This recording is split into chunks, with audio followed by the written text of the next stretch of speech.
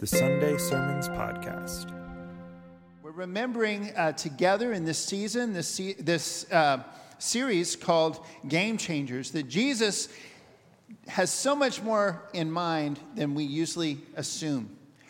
He wants to change everything. He doesn't just want to tweak a couple of things. He doesn't want us to work him in somehow. He literally changes everything. And as his followers, we have to be game changers as well. I'm going to jump right into what the Three Rivers Collaborative says about what we're talking about today, and then we're just going to unpack it through God's Word.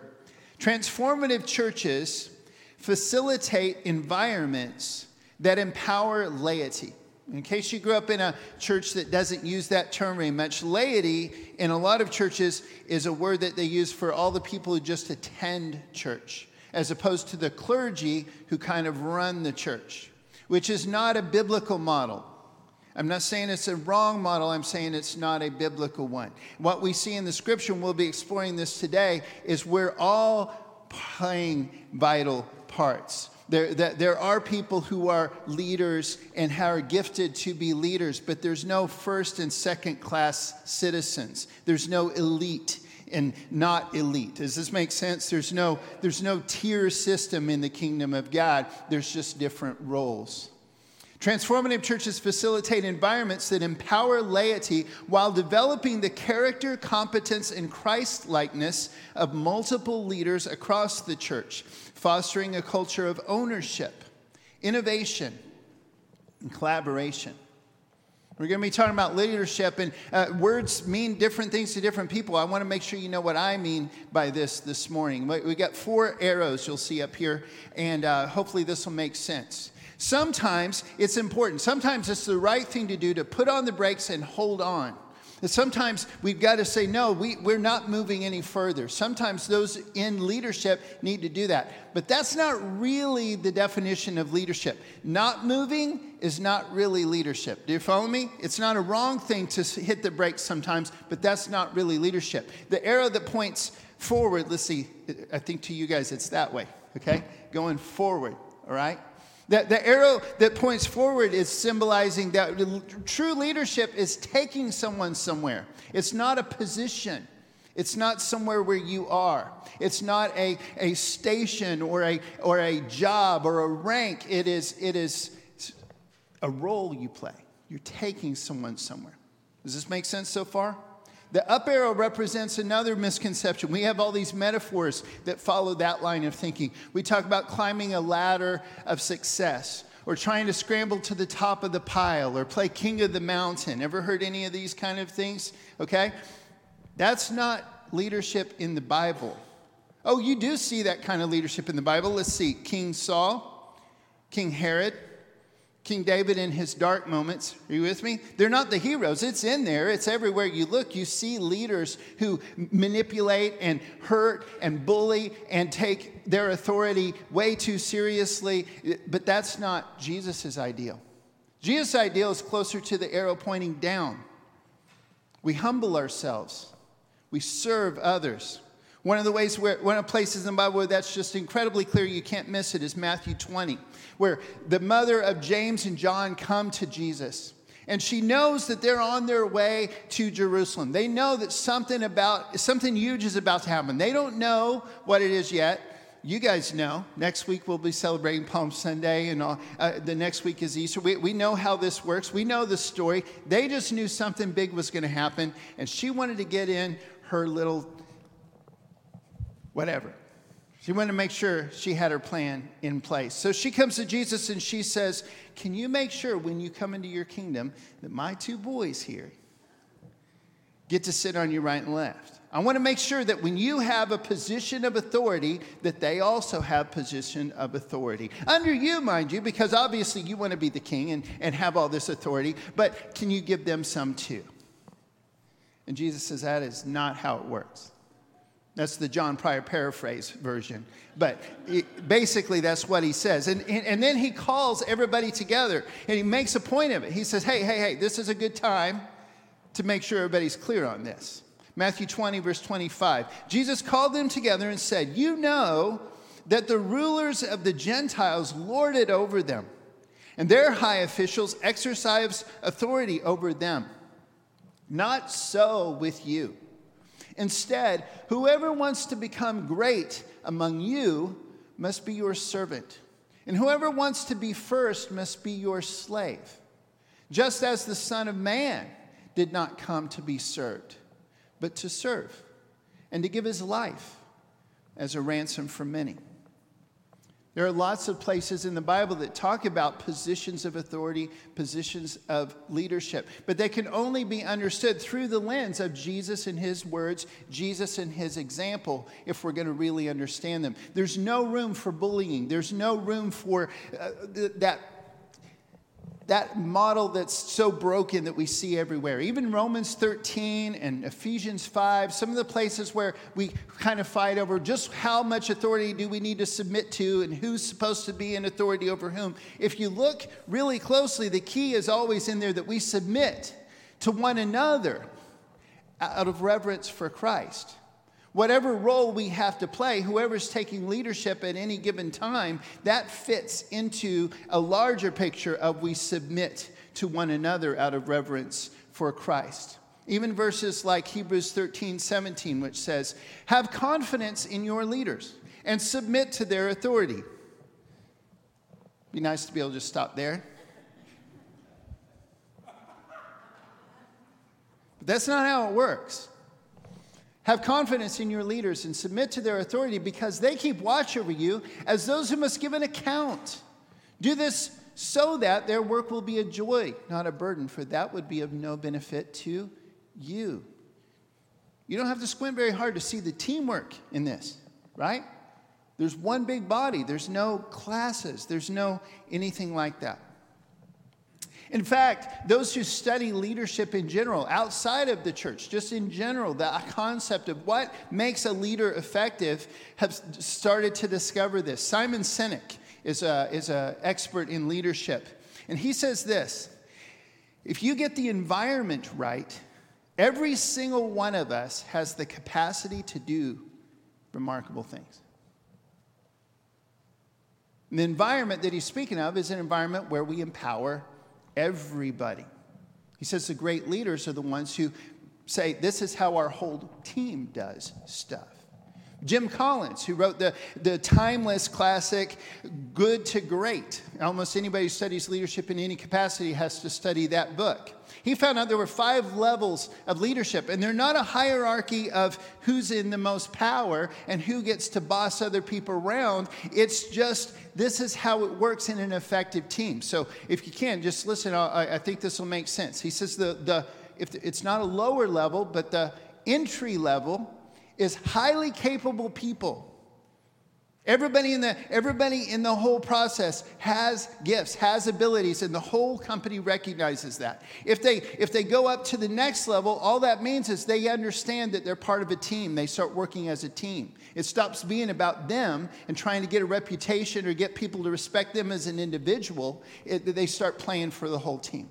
The next level up is what he calls a competent manager, and those are the people who can actually kind of tweak things as they go and help the whole team do even better. The next level up is what he calls an effective leader, a level 4 leader, and that's simply somebody who can cast a vision and say, guys, listen, the whole team, listen, imagine if we all did this. Can you just picture a world where that was real? And everybody goes, yeah, let's do that. But it's all about the team. And the level 5 leaders, the people that absolutely change everything, he talks about a lot. There's this weird dichotomy that they have. There's 2 things that seem to cancel each other out.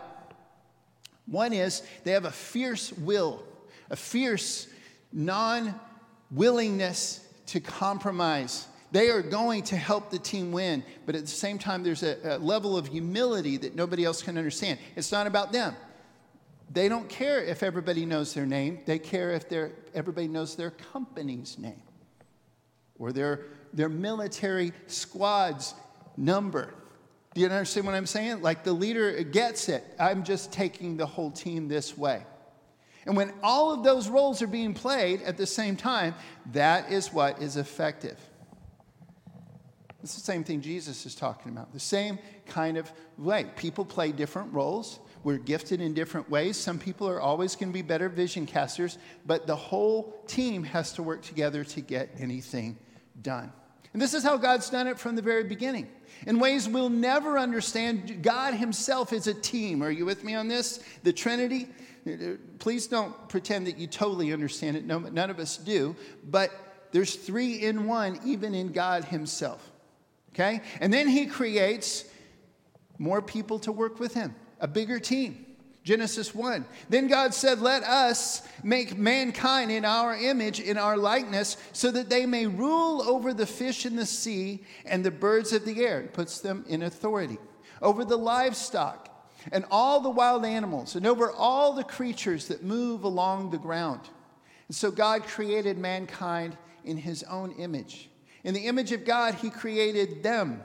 Male and female, he created them. Again, you don't have to squint very hard to see there's different roles being played, different gifts being given, different ideas that several people on the team are bringing to the table, and yet it's one vision, one team, and there's real authority that he's passing on to these people from day one. Can you see it? You can't? Maybe a thumbs up, a head nod, something. Can you see this? There we go. Yeah, all right. You can give me a thumbs up emoji or a smiley out there, wherever you guys are. Exodus 18. You see, Moses has just helped the people come out of Israel. It's God doing all the heavy lifting, but Moses is the leader at this point. And then his father-in-law rejoins the team, and he starts telling him how it is. And he's pretty impressed by the story so far. But then in chapter 18, then he watches Moses spend an entire day just kind of helping people work out their problems.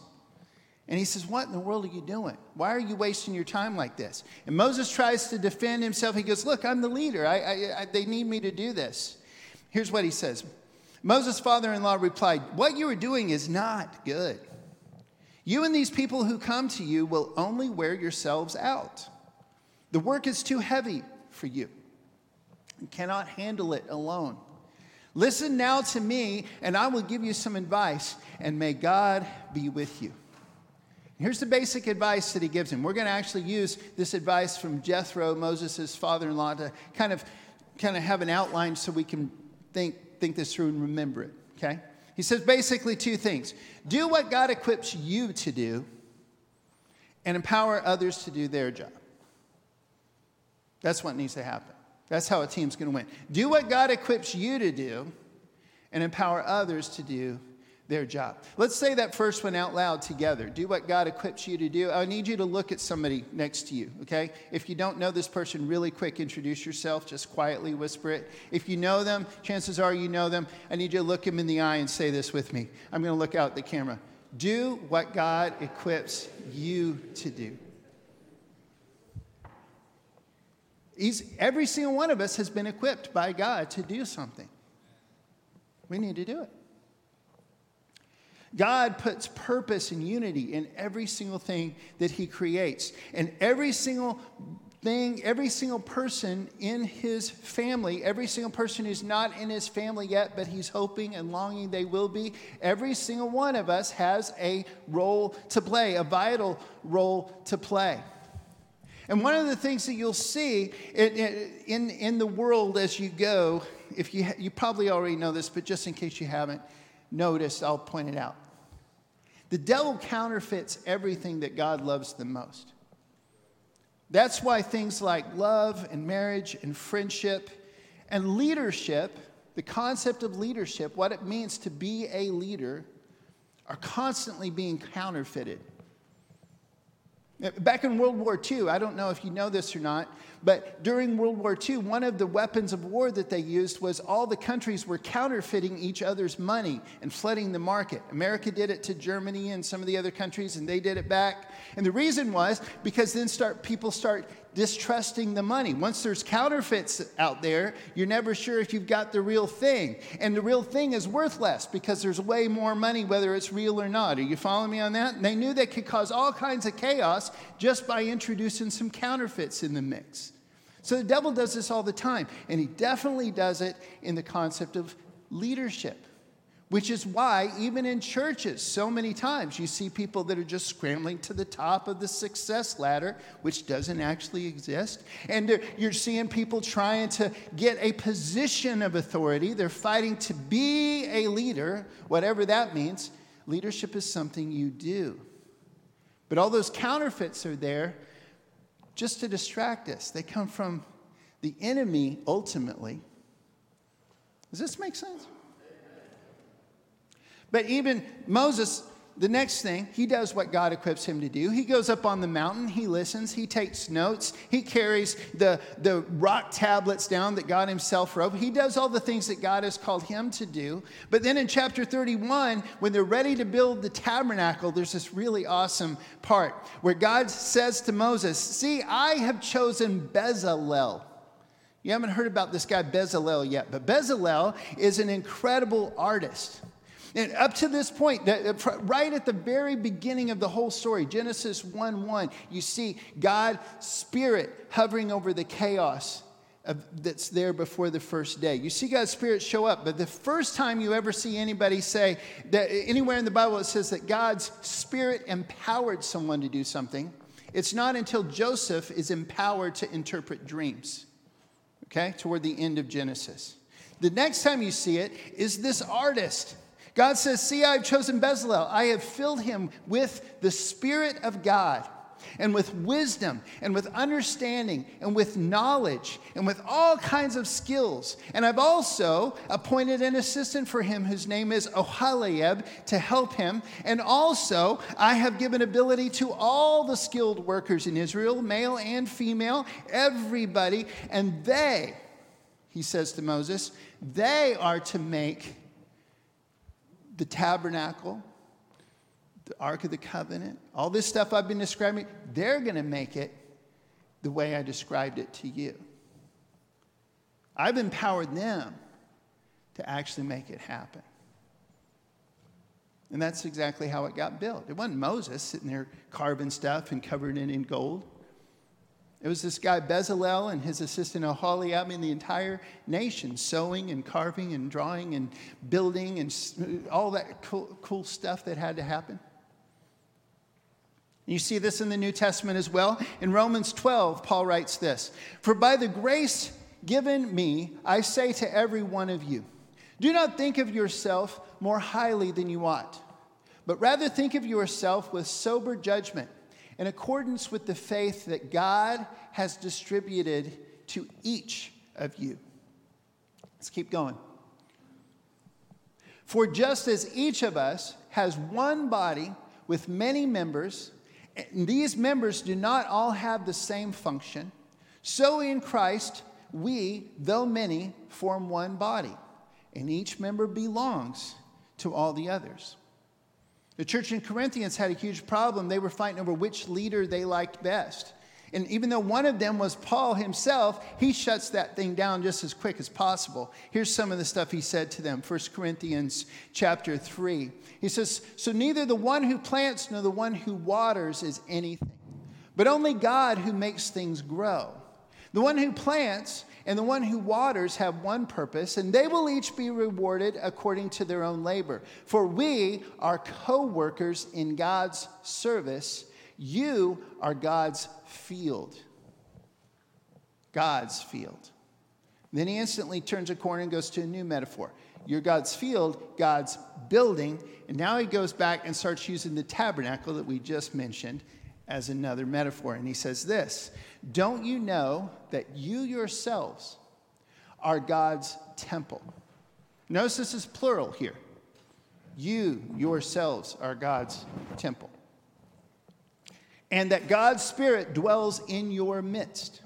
If anyone destroys God's temple, God will destroy that person. For God's temple is sacred, and you together are that temple." If you're a Bible student, you know there's also some places that say that even our individual bodies are the temple of God when the Holy Spirit dwells inside of it. That's not a contradiction in the Bible. It's both. Each one of us are a tabernacle. Together, we are the tabernacle in the new covenant. Proportionately, one of the most, I think the most successful studio there's ever been is Pixar. Anybody else besides me like Pixar movies? Love Pixar. Most of them. But almost all of their movies have been hits. Almost all of them have been critically acclaimed and people love them and they get so much out of them, they're layers deep. You know why? Their whole system is built on collaboration. Even the way they build their building, the way they design their offices, they interact on a daily basis. And the people who are directing the films and writing the films, they're incredible writers, incredible artists themselves. And yet they daily bounce these ideas off of all the other people working with them at every department constantly, because they know some of those artists are better than they are. Some of those writers are better than they are. And collectively, they can make some serious magic that nobody could ever make on their own. Again, truth is truth, y'all. This idea is everywhere because it's just true. And it needs to absolutely be in the church.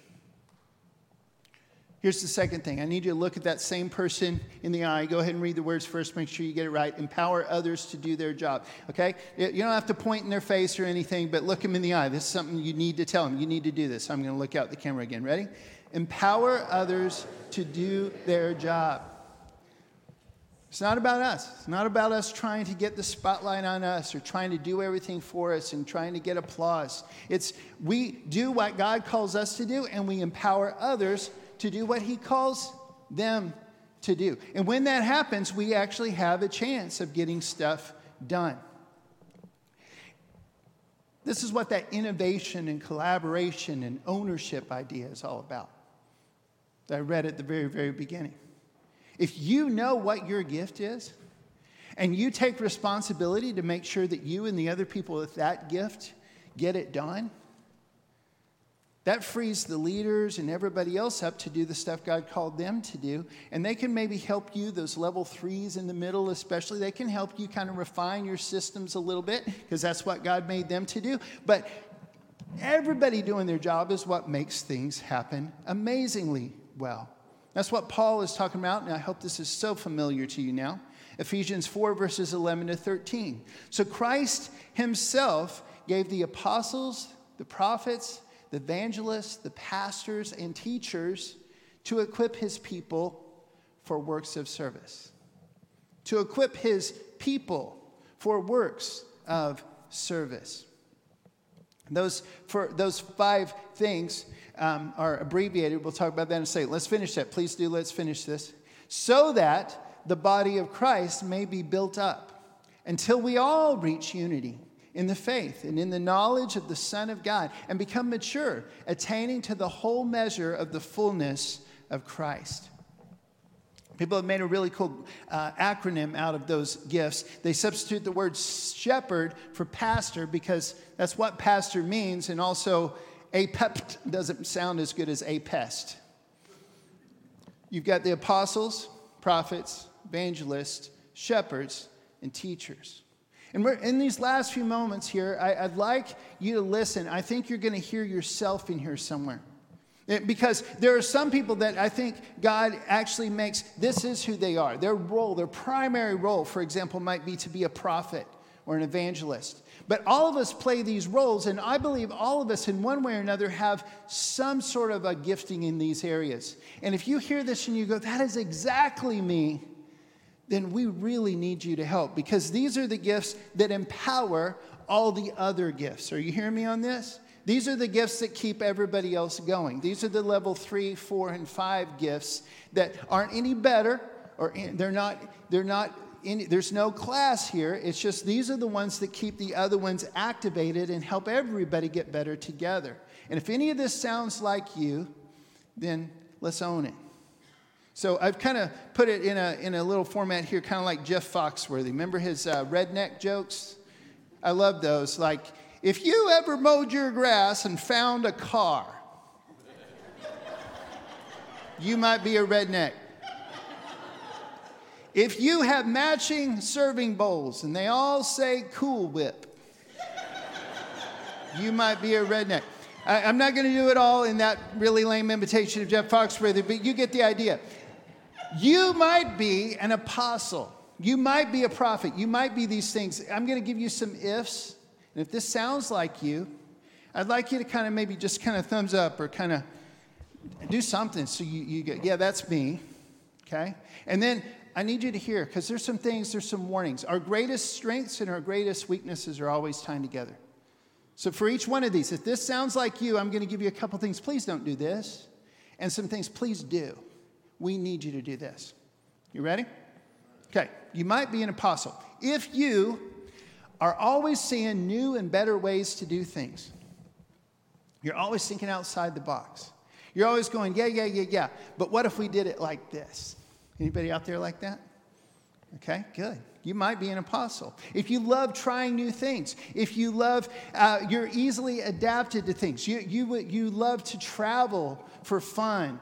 There's a lot of ways you can see this that you might not think of yourself as being gifted that way. But these are the people that are designed by God to think outside the box and do crazy things that would be really uncomfortable to everybody else. If that's you, if you are an apostle, here's what I'm asking you. Please don't assume that all of your new ideas are from God. Some of them might be, but not all of them. And please don't assume that how it is always wrong. It might be, and it might be you that's the one that's going to tell us that, but don't assume that just because you've got another idea that yours is automatically better. Here's what we do need you to do. When you feel something percolating in your heart, pray about it. Seek God about it. Talk to some trusted friends about it. Maybe that is the key. And maybe the Holy Spirit himself is speaking through you, and you're the way we're going to get outside the box more than ever before. Pray about it. Try. Maybe that's you. We tracking so far? Okay. You might be a prophet.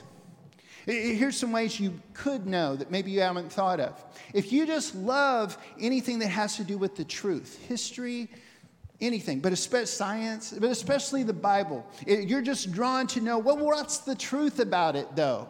And whenever somebody's talking or you're reading the Bible, you're also getting these other insights and additional ideas, and you're taking notes, and also, this is also true, and this is maybe even more true than what that person is saying right now.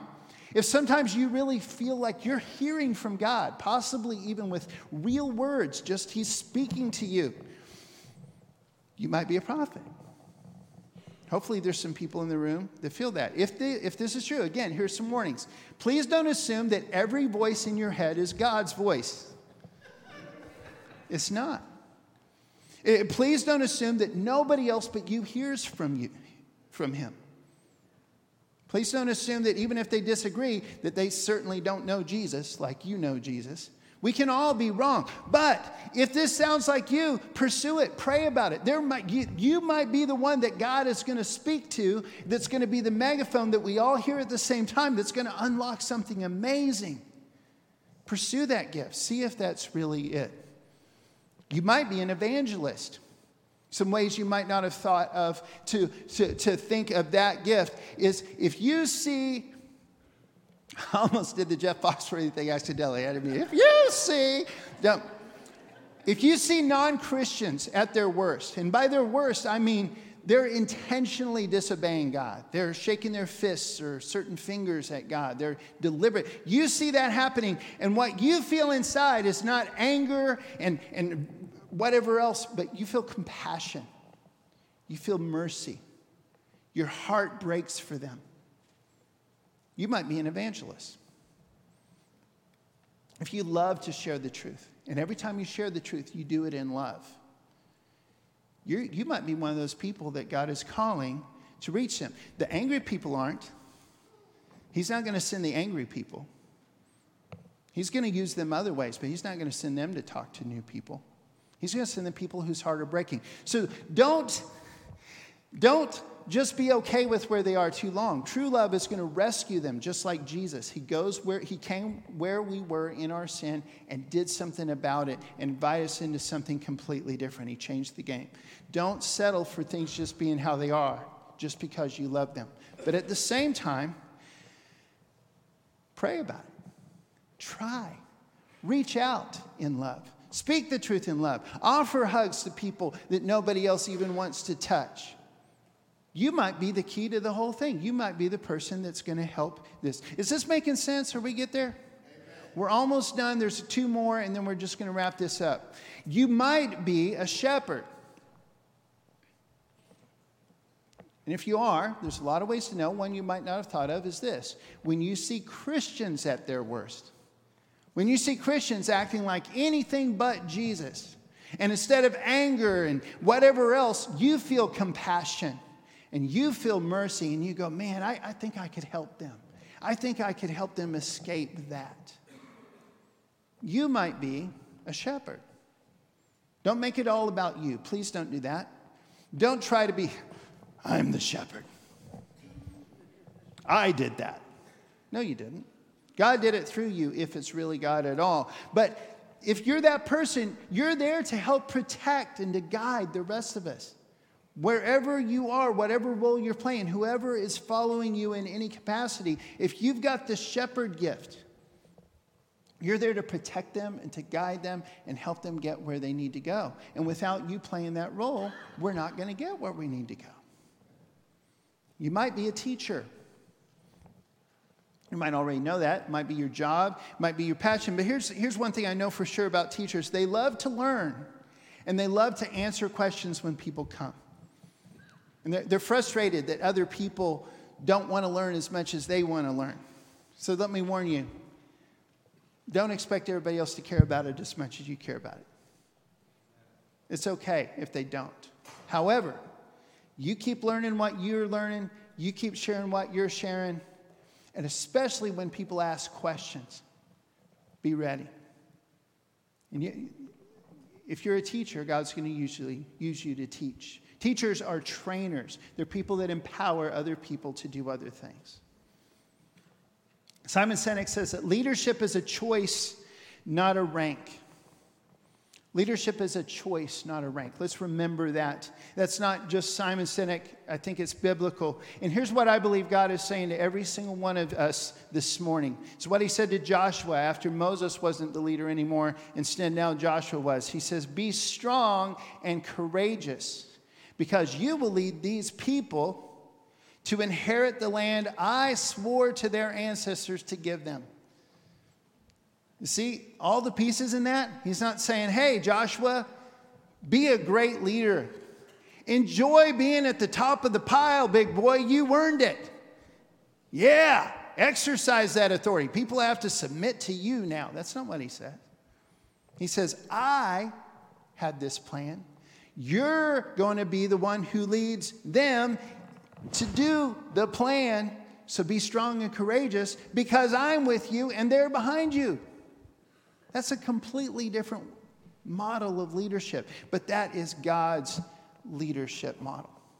That's what he's calling us to do more than ever before. This morning, I simply ask you that as the worship leaders come to play another song and we all sing to God, I'm asking you to take a step in the direction of God. I'm going to be at the back again. If you want to talk, if you need to pray, you could come forward to pray or back to pray or wherever you want to go, stay where you're at. But if you want to talk to me, come to the back. We'll work on that. If you've got a decision God is calling you to make this morning, we want to give you a spot to do that. And we want to give every person a chance to worship God one more time and to make a choice in his direction. Let's do that together as we stand and as we sing.